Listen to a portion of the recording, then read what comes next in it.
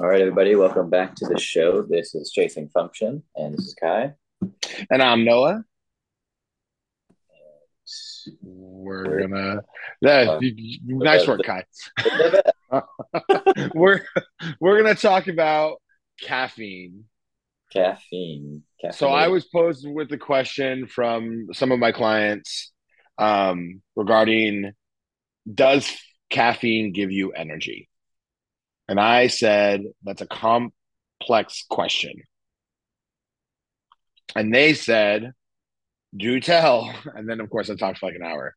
And then I got done talking, and I was like, man, maybe other people should hear this also because caffeine is such a prevalent thing in our lives, right? I think caffeine can be a really useful tool.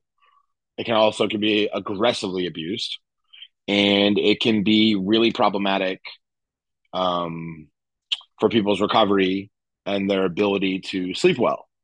And so I think what I want to do is first kind of go around this idea of like, what does caffeine do?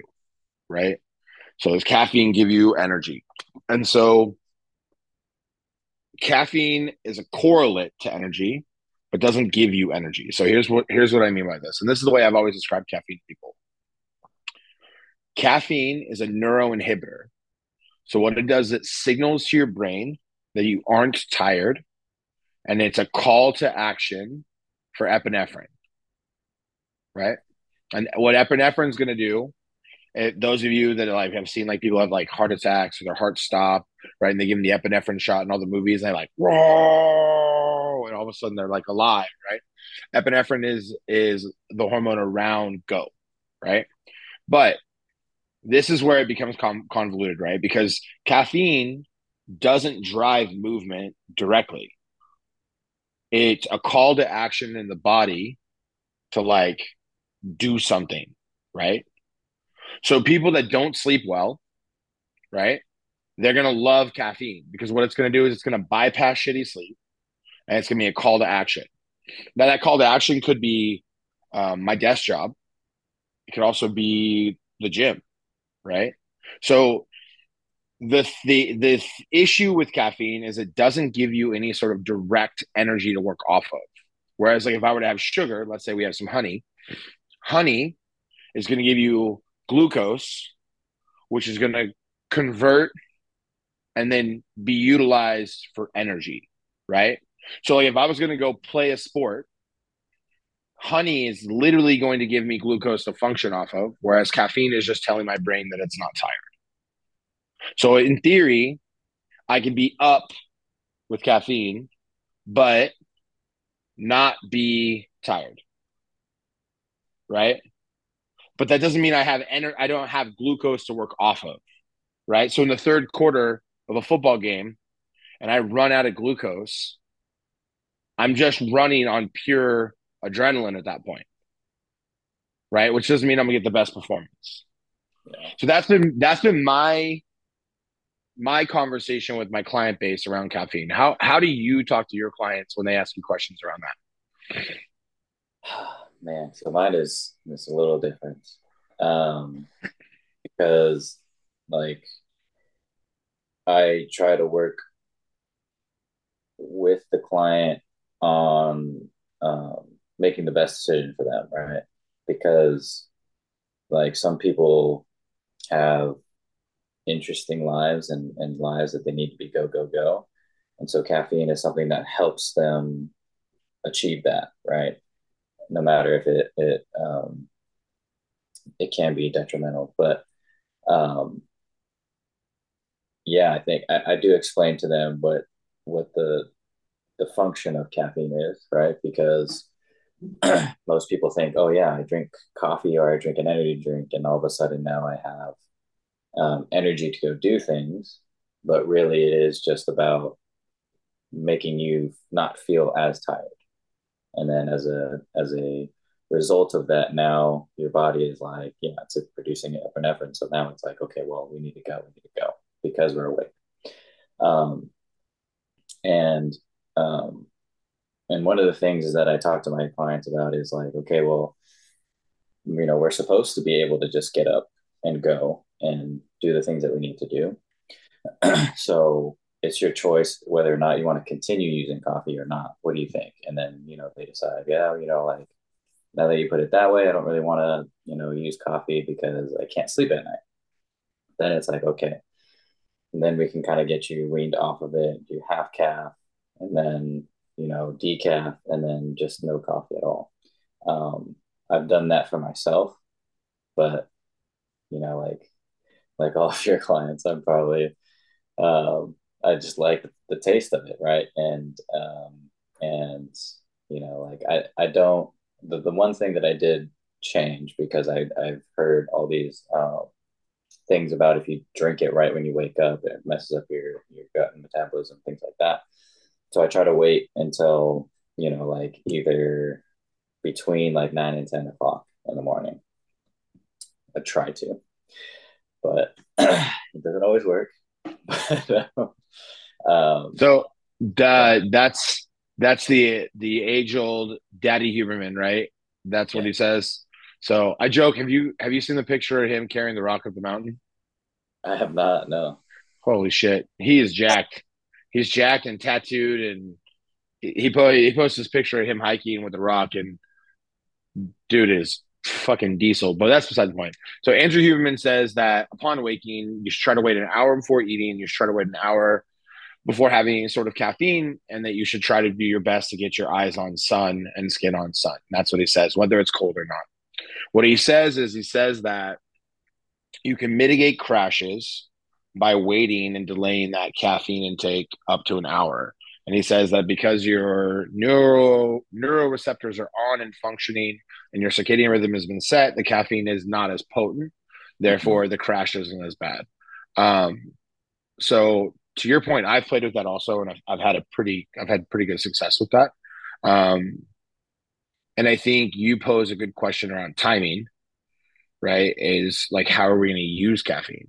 And Yeah, so the question, the first thing that you said that I think that really stands out to me is one is if you wake up in the morning and feel the need for caffeine, like we should be evaluating why we need caffeine first thing in the morning. Like, are we stuck? And this is what I see with a lot of my clients. They're stuck in a cycle yeah, of because they wake to caffeine and then they sustain caffeine for the remainder of the day, that sustained use of caffeine fucks up their sleep. So they need caffeine, ironically, because they're drinking so much caffeine that they can't sleep well, right? And so they find that they get these headaches. And a lot of times, what we find with the headaches is the headaches are exhaustion yeah, because now we have poor sleeping patterns compounded on lack of energy and need for energy. And the next thing you know, I've taken away your drug that fulfills the need, right? yeah, And so now the thing that drives epinephrine, right, which drives go, is gone. And so like, yeah, how do I find epinephrine, right? The other thing is we find that like people also, though caffeine itself isn't hydrating, we find that a lot of people's use of caffeine is in liquid. So we're finding that they become very dehydrated because they stop drinking the thing that gave them the caffeine and they're not filling the void with water. And so I yeah, find with a lot of people, they're getting headaches because they can't control the go and they're super dehydrated because they're no longer drinking 5 or 6 cups of coffee, which are also brewed with water, right? So for those of you out there who don't know, like coffee is like almost like 70% water, yeah, right? So like a cup of coffee is very hydrating in its effect. So those are some two things I run into. Um, and I find that compounding problem ends up being the problem, right? Because seldom are people like, I wake up and have 1 cup of coffee. Except for Kai, of course, Mr. Like under control. But seldom is that's really seldom the experience for most people, right? Most people are having significant amounts of coffee, and because they're having significant amounts of it, they're running into issues around it. yeah. And you'll find that people also, one of my friends, he will have like cold brew coffee, which has exponentially more caffeine than like a regular brewed coffee, and then have a coffee later in the day, and he's like, "Oh, I can go to sleep fine." And it's like he can have the coffee and then go to sleep right afterwards. right? So it's like at that point, it becomes about tolerance, right? Like your body has been tolerating the amount of caffeine that you've been having. But go ahead. And what kind of sleep are you having? That's the other thing is just because I can fall asleep to caffeine absolutely doesn't mean that I'm getting good sleep. This is like my clients that tell me that they smoke weed to go to bed, right? Like we know through all kinds of information that yeah, it'll drive hard down regulation. It'll put you to sleep. But then Yeah. you have a huge upswing in the middle of the night. So we find that like deep sleep is hugely problematic. And that's the issue with caffeine as well, is people are going to bed because they're freaking exhausted because they've been living on epinephrine all day. And then all of a sudden they can't get into deep sleep and they can't figure out why they're not recovering. So then that leads me because I don't know, I haven't drawn this conclusion. So you started talking, but would it be uh would it be okay to say that someone who's had, years and years of caffeine and then they can still go to sleep afterwards, that their sleep is now freeze rather than like a parasympathetic down regulation? I mean, that's exactly what it is. When I've looked at, oh my God, like, I mean, thousands of hours of sleep on Whoop and not just my own, all my clients. And what I'll say is, um, though I know Whoop isn't the most like pristine way to measure sleep, what I will tell you is that when you start using the questionnaire on Whoop, Yeah. right? So they have a questionnaire option where you can take a survey in the morning, and when you look at alcohol, when you look at caffeine use, when you look at weed use, when you look at late night carbohydrates, and then you look directly at their HRV the next day, and you look at their deep sleep, in almost all senses in all cases, they are negatively affected. And Right. so, to your point, if I'm asleep and I'm not recovering and I'm not getting to deep sleep, am I actually asleep? Right? Mm-hmm. Because the truth of the matter is you're not getting the biofeedback or the positive biofeedback that you would normally get when sleeping. So if I'm not getting the positive biofeedback in sleep and I'm just in this like light sleep with no cycling, right? Like we need to Yeah. cycle through deep and REM. If we're not cycling through those processes, then we're not recovering. And so I've seen people where they have like 9, 10 hours of sleep with like an hour of deep sleep, and Mm-hmm. like that doesn't make sense when you look at the sleep cycle, right? If you look at the sleep cycle, I think it's for every like 4 hours of sleep, you should have an hour of deep or something along those lines. And so most people sleep 8 hours and they'll get 2 hours of deep, right? Like that's theoretically where you should be. But what you're finding is that people aren't doing that. And then again, you go right back and you're like, did I have caffeine past 12? Yup. Did I smoke weed? Probably. Did I drink? Probably. Right. Like all these things are like there. So for me, when you start looking at those patterns, you start to see, okay, like we've got an issue here, right? And so this is my struggle around this conversation with caffeine is in most cases people are using caffeine as a crutch to keep up their table, right? If our table has four walls or four legs to it, right? If one of those legs is caffeine, we have a huge problem, right? Like those legs can be sleep, they can be food, they can be water, they can be exercise. But if caffeine is the thing, right, then that doesn't work. If you need caffeine to go to the gym, you should be evaluating what you're doing in the gym, right? Like, and so I think that's my struggle when I have this discussion with people. And so the problem with this discussion is then it sounds like I'm going to vilify caffeine. And the irony of that is, I think caffeine can be insanely useful if used correctly. But the problem is people are one immune to it, so they need a ton, right? And two, they don't know how to use it correctly. So now let's take a second. Unless you do want to add to that, No, I had a different thought, but go ahead with what you're going to go with say. your different thought because I'm going to go to the positives about caffeine here in a second. So, as you know, I've gotten into like some of the supplement world and everything, and I had come across this supplement that basically was caffeine without the crash, without the negatives, without. And it's called theacrine, and it's like a whole different molecule or whatever it may be. I didn't really look into it that much, but very interesting to see something else that could, you know, almost like the sugar alternatives, right? It's like Right. the body will think it's this, but it won't have these effects to it. So something that we can maybe talk about later on.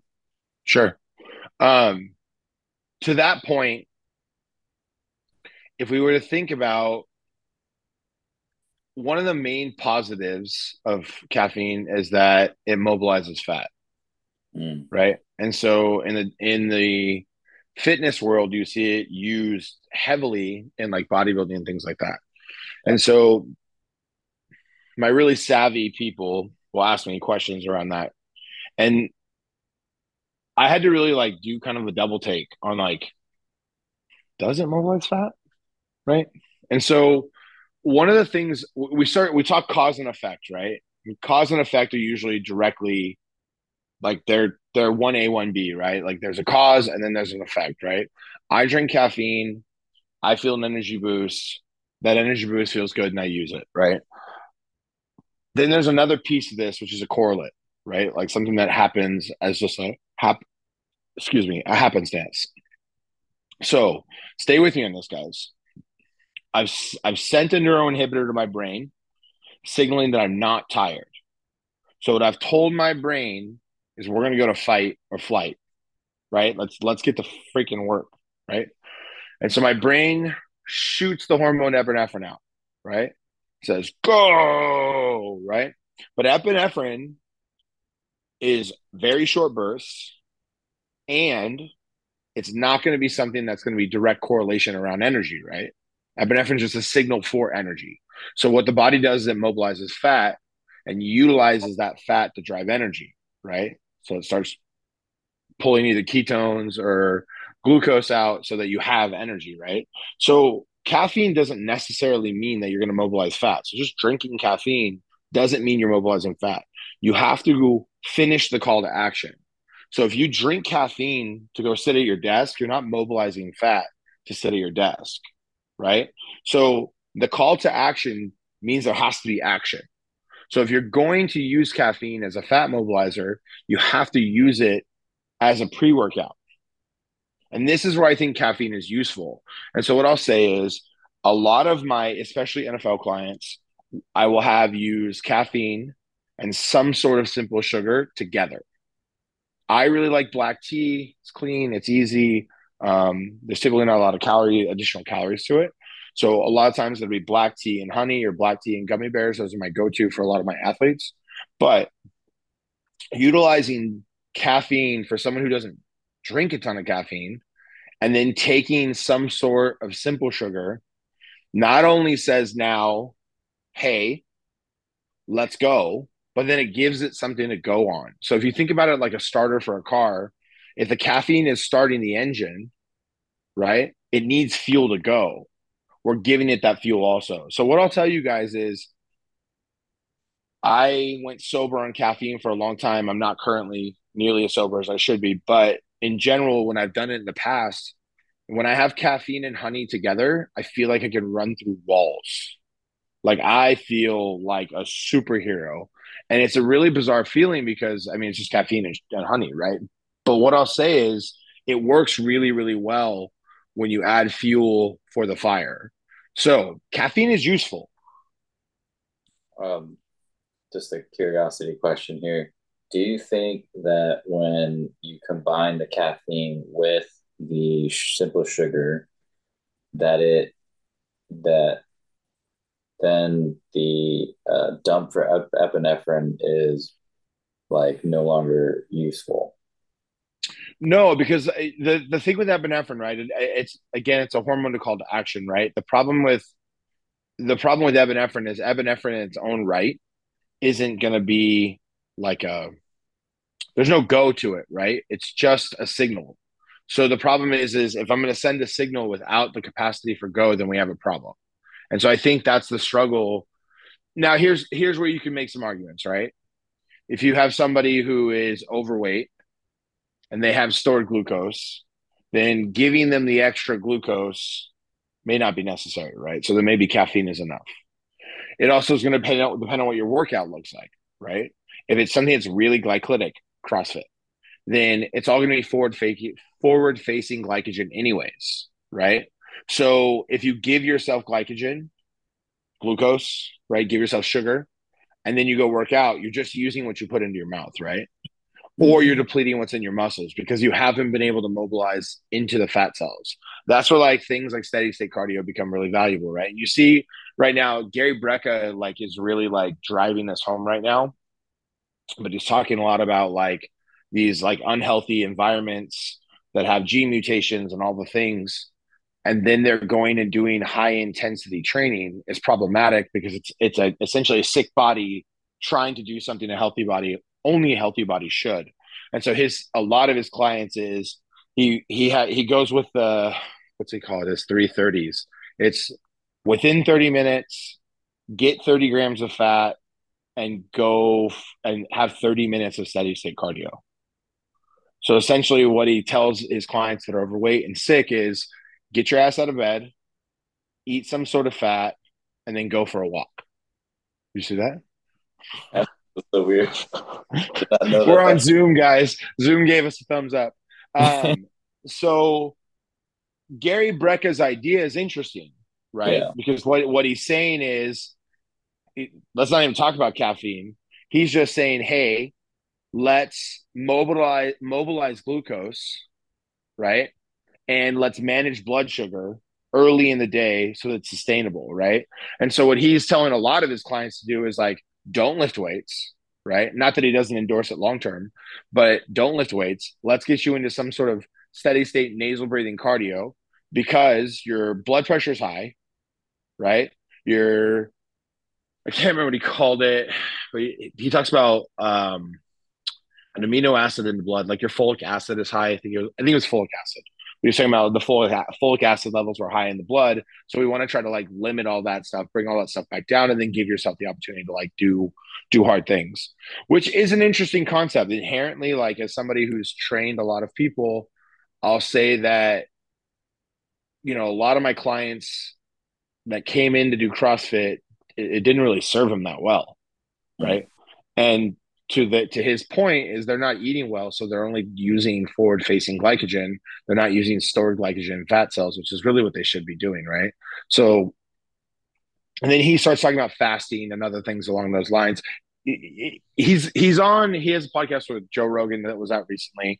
Everyone's talking about it. It's worth listening to. I don't agree with everything, but some of it is useful. But what I'll say is that there's some interesting perspective on how to naturally make your body function correctly, right? Without in the absence of something like a caffeine, right? So, but then conversely, I also know people that use caffeine pills to lose Yeah. weight, True. you know? Um, so I want to go back to like coffee and um, so like I always kind of go back to like, well, why do people do it the way that they've been doing it, right? So like one big epiphany of mine recently, well, maybe within the last year was like, Japanese people will use sushi rice when they Mm-hmm. have certain dishes or whatever. They use rice vinegar, and come to find out, rice vinegar combined with the rice lowers the glycemic index, uh, Yeah. which is like wow, like they did something to not cause a sugar spike without knowing that it's not going to cause a sugar spike, right? Go ahead. So two additional points of that is after they cook the rice, they typically refrigerate it and then reuse Yeah, it, which yeah, also turns it into a simple starch, which makes it yeah, easier to digest. And then yeah, also one of the other things that they do with it is, especially in Japan, you don't have genetically modified crops that are bleached, right? yes, That are covered in pesticides, right? So that's the other thing with Japanese rice. So what you're talking about now is you're talking about a cleaner fuel source yeah, that's been made into easy to digest starch that's been mobilized utilizing vinegar, right? So, like, when you take those three things into consideration and then you look at the population in Japan and you're like, oh shit, they're all like super healthy and all they eat is rice. yeah, You realize that it's not the same carb source that we're using. yeah. but just using that as an example. So like when I looked at coffee, right? The like I don't really remember where it originated, but like Italians drink a lot of coffee, right? And they Yeah. use espresso, and so it's like super high pressure water coming out, and they only have like what is it like 2 or 4 ounces of Yeah. that coffee ground that comes through the. And like now we see Starbucks with venti and 20-ounce cups of coffee or 16-ounce cups of coffee, and so it really got me thinking about that. And like I always used to drink my coffee black, right? Because I thought, okay, I get it from the pure source, just drink it like that. But then you look at like Americanos and you look at cappuccinos and you look at all these different ways that the Italians use the the espresso, and they use milk, which is fat and a little bit of a sugar, right? And so, to your point of using simple sugars or using a different fuel source to then help you go. Um, and so, I was also thinking about like, man, how long ago was this? Maybe like 7 years ago, I got really into bulletproof coffee. And so, using fat along with caffeine, from what I was told, I don't know if it still holds truth today, but having the medium chain triglycerides, so like coconut oil or ghee, that actually allows that down regulation or inhibition of the tiredness lasts longer throughout the day. So it's like a slow release versus like instant. Like you're not going to feel tired and you kind of go throughout the day. So let's take what we know to be true at this point around macronutrients, right? So what we know about low and high glycemic carb, if we were to take energy sources, right? We've got low glycemic, high glycemic, and then we have fats, right? If we were to just run them in order in terms of which one is most readily available to the muscle and which one is the least readily available, right? One of them is a fast release, one of them is a slow release, one of them is a medium release, right? So if we were to take that into consideration, that's the whole point of stabilizing that that that buzz, if you will, right? So if I take my coffee with sugar, it's a simple, quick, low glycemic carb. Guess what? It's going to mean your blood really freaking fast. That caffeine is going to hit harder because it's going to have that epinephrine's going to hit and it's going to have something to hit off of, right? Okay, so now let's say instead of using sugar, let's say we have I don't drink coffee, so let's say we have coffee with like a bagel, right? Bagel presumably is going to be a lower glycemic carb because it's a lower glycemic carb. That'll slow that duration. Maybe that bagel has cream cheese on it, so now we've added some fat and it slowed it even more.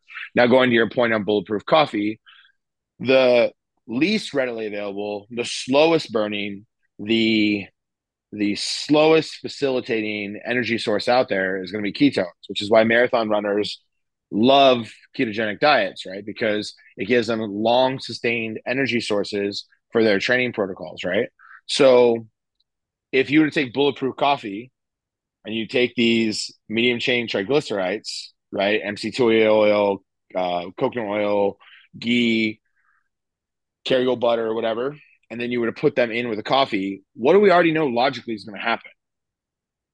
Right? Like this shouldn't be a surprise. It's funny because like the dietitians of the world are like, oh! But like if you just take 5 seconds, like what we know to be true about nutrition stands forefront, right? Like we know that fat is going to be slower. Done. Like the conversation's over, right? So it's interesting to me. You make a great point, but it's funny to me that people are so surprised by this stuff. Like when Bulletproof Coffee came out, you would have thought the world like topped over on its head. And the irony of it, the freaking irony of it was the people that held the hardest to it were CrossFitters, which were doing heavily glycolytic workouts that didn't even need the slow burn because most of their workouts were sub 10 minutes. Yeah. So now granted, the people who hold tight to that were like competitive CrossFitters who did like 7 workouts a day and all that bullshit. But it's just ironic to me when you know that's true Yeah. because it's funny. It's just funny the way the world works. Very, very Kind of funny. cracks me up. Yeah. Yeah. I mean, I think so when it first came out, Dave Asprey was like the big guy that was doing it, and then I saw like a interview with Paul Check, and Paul Check was like, "Yeah, I've been using that for ages," and it was like an Irish thing. They would put a stick of butter in their coffee and drink it there, but I mean, they have extremely cold weather there, so that was probably mostly why, Yeah, kind of absolutely. increase their fat content and everything. Yeah. Um, but yeah, I mean, I think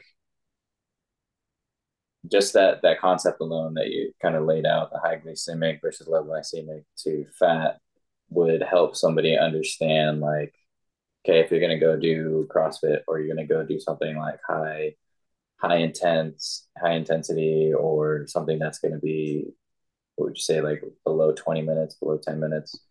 uh, Yeah. So like when you look at, I mean, okay, glycolytic, phosphogenic, oxidative, right? This is like VO2 101. So glycolytic is short, I think, right? yeah. Am I doing it right?